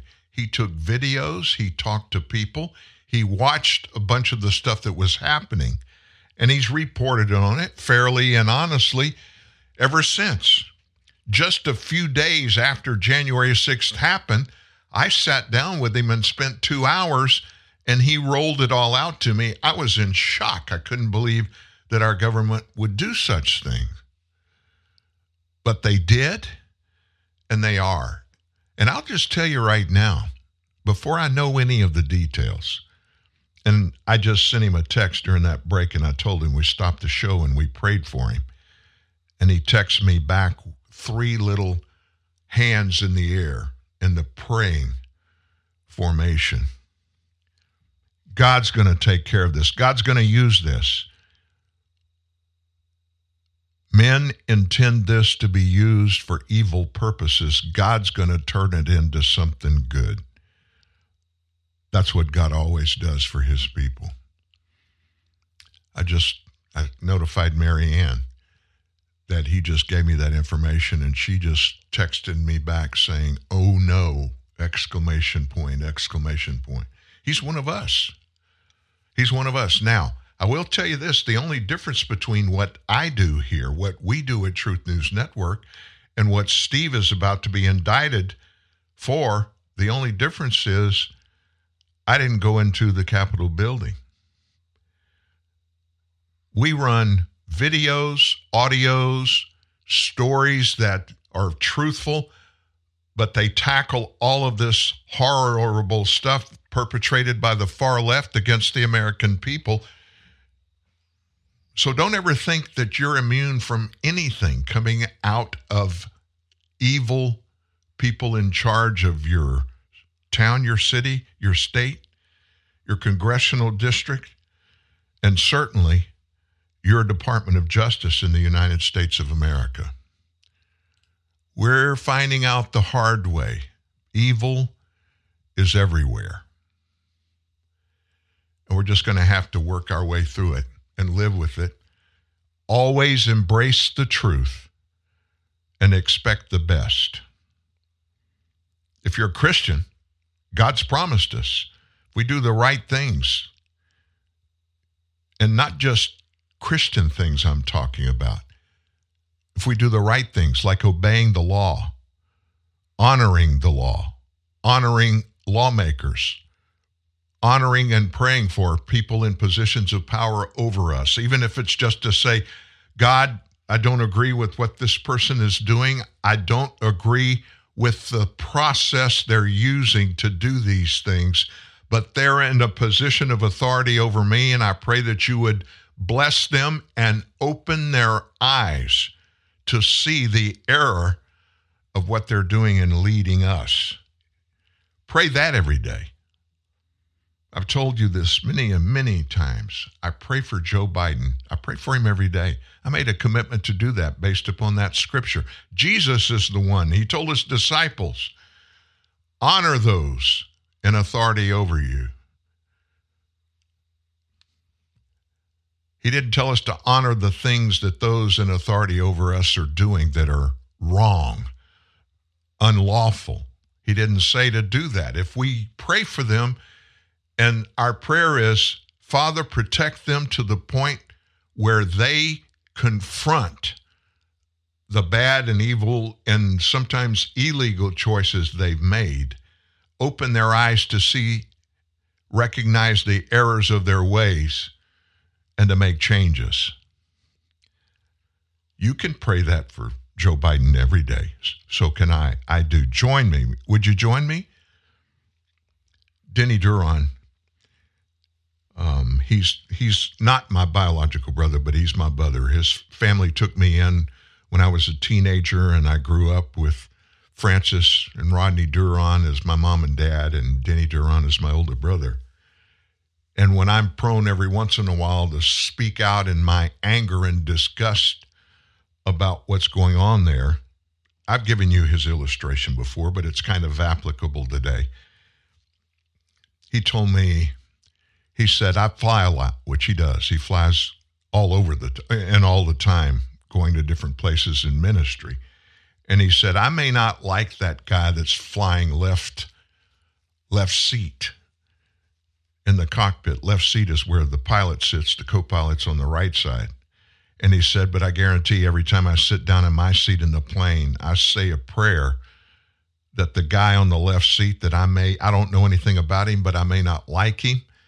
I may I may know who he is and not like him, but I want him to be very successful at what he does, getting this plane in the air and getting us to the ground safely on the other side of this.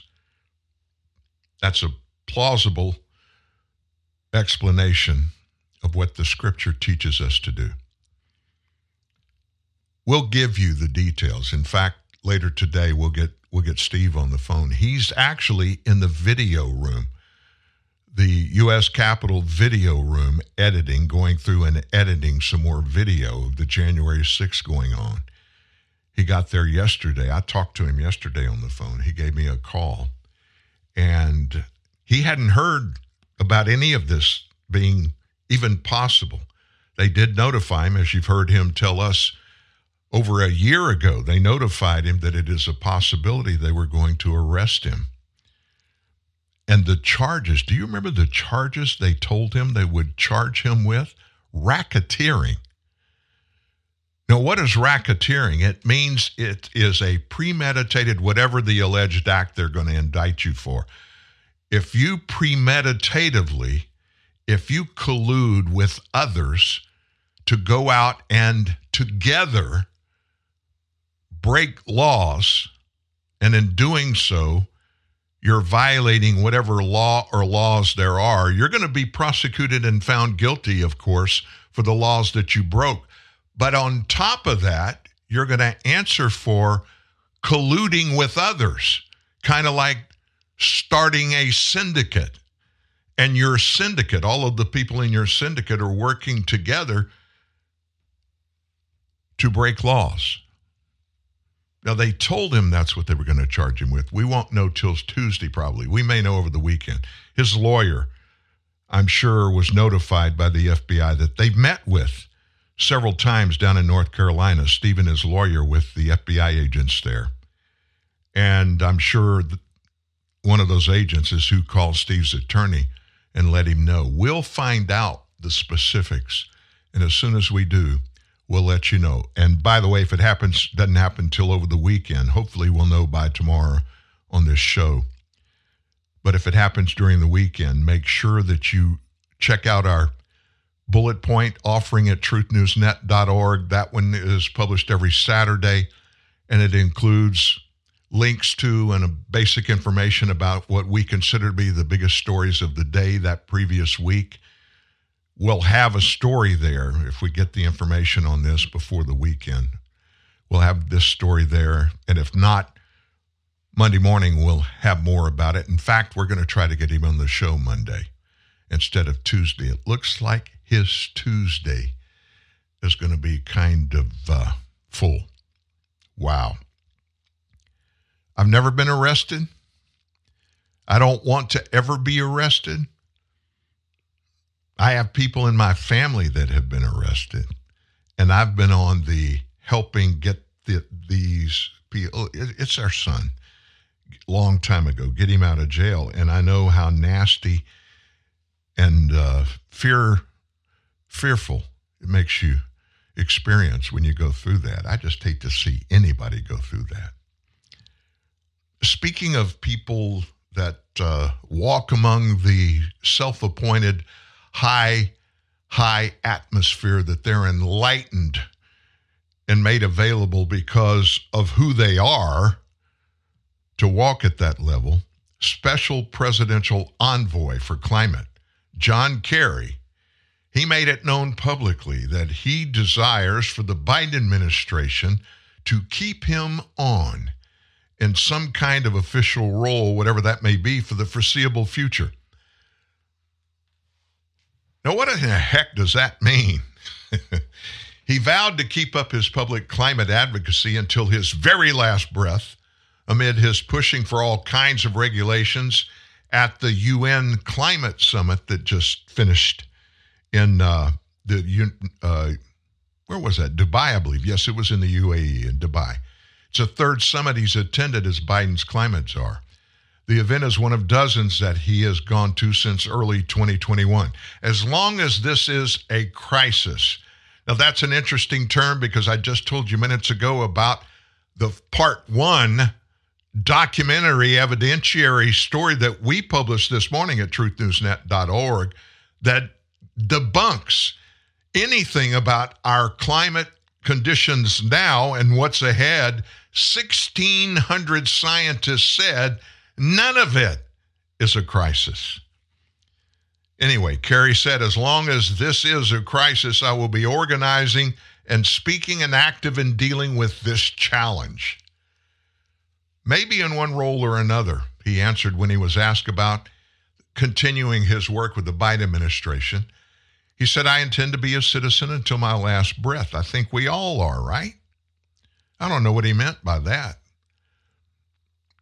And he elaborated. And by that, I mean, there are obligations of citizenship, obligations of responsibility, and of speaking out and fighting for values. So I think one should never turn one's back on that public obligation. COP28 is the name of that climate entity that he went to, is winding down in Dubai. The result of the climate confab is supposedly a new international agreement pushing more aggressive, more controlling commitments from nations over climate change. Kerry led a delegation that proposed several new initiatives, according to Fox News, and one of those conditions is not for people at his level, funded by the United States and representing the United States, from flying overseas using fossil fuel in a private jet. And by the way, our vice president went to the same summit. Don't you think she and John Kerry should have flown on the same private jet to stop from some of that coal burning fossil fuel emissions to be in our atmosphere? Oh no, they're better than that. They're above that. Forget about the dollars and cents it costs. And he gave some examples of what he's going to continue to work on.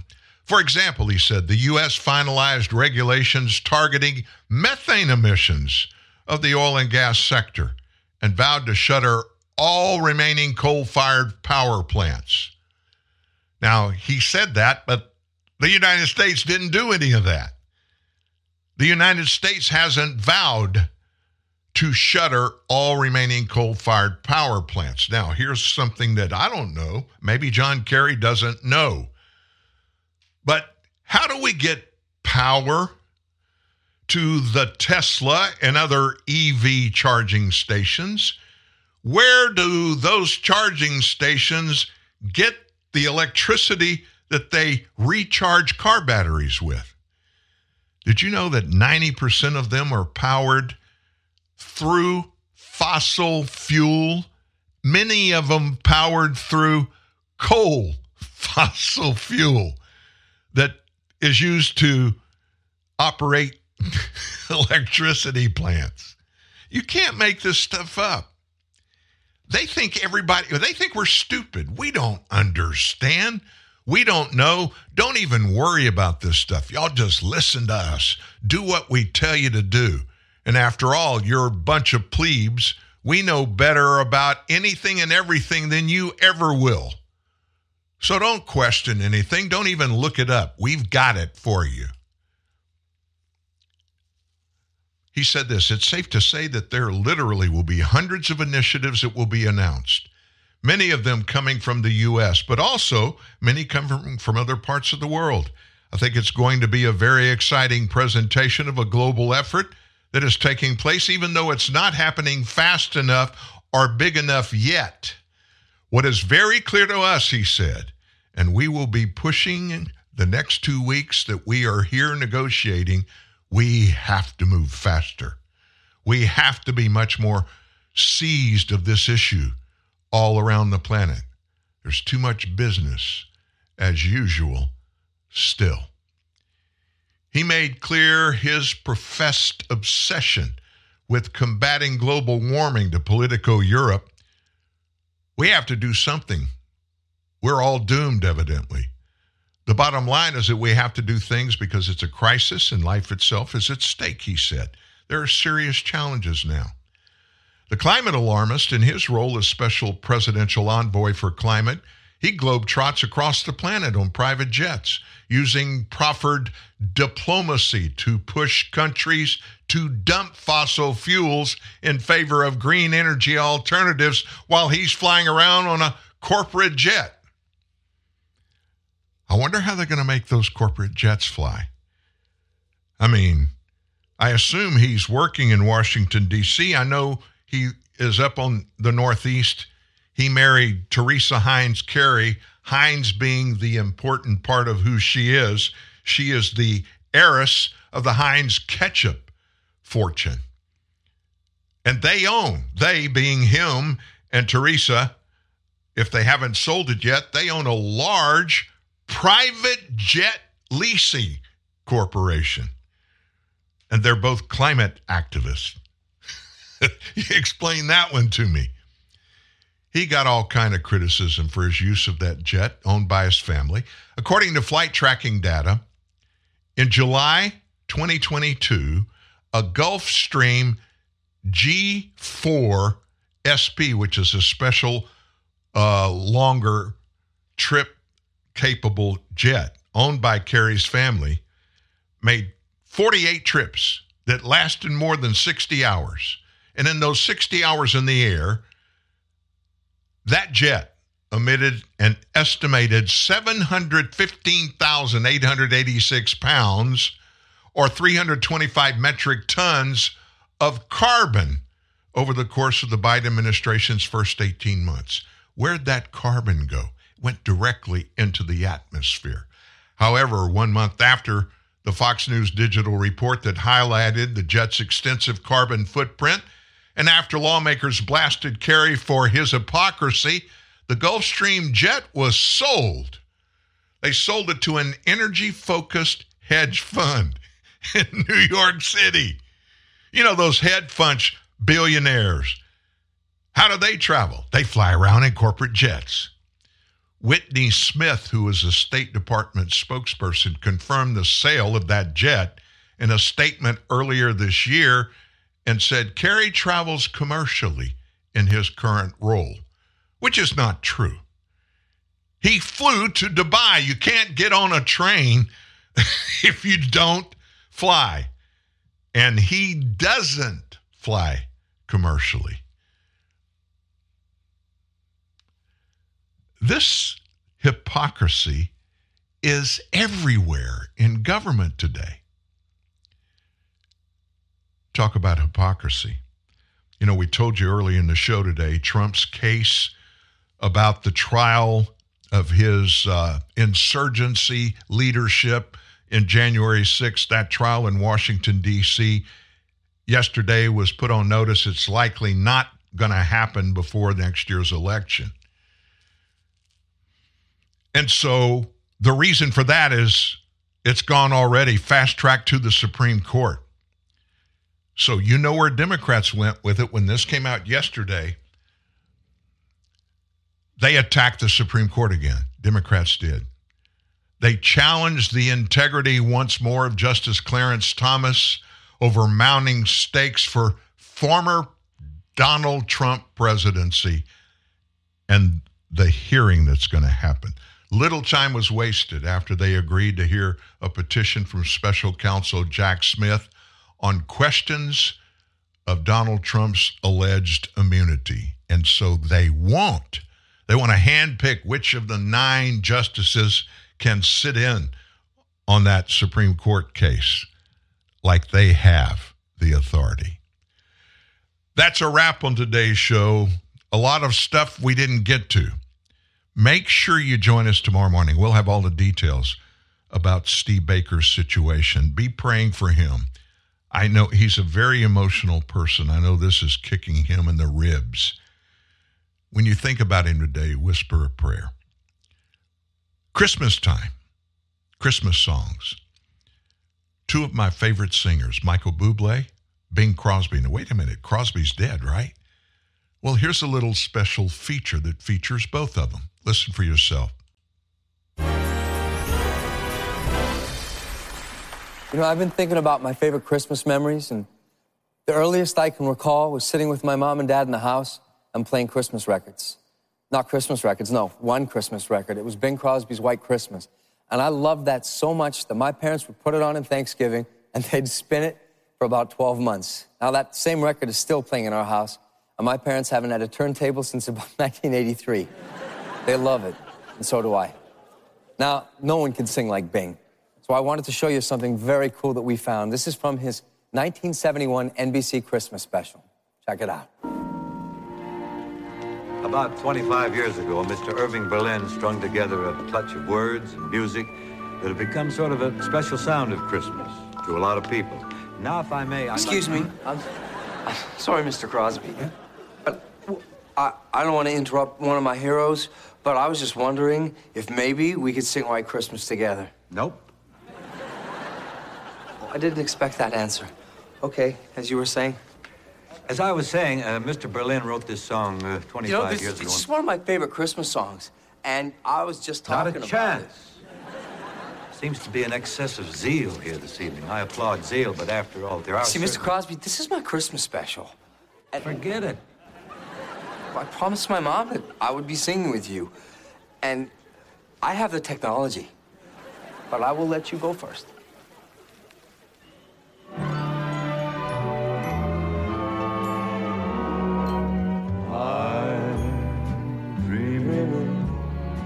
Of a white Christmas, just like the ones I used to know, where the treetops listen and children listen to hear sleigh bells in the snow.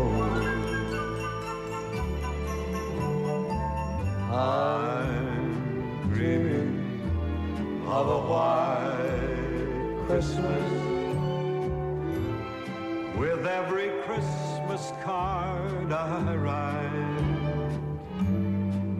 May your days be merry and bright, and may all your Christmases be bright. I'm dreaming of a white Christmas, just like the ones I used to know, where the treetops glisten and children listen to hear sleigh bells in the snow.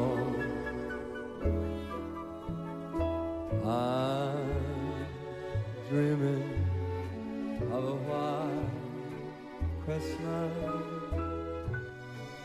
with every Christmas card I write. My dear day, they're merry and bright,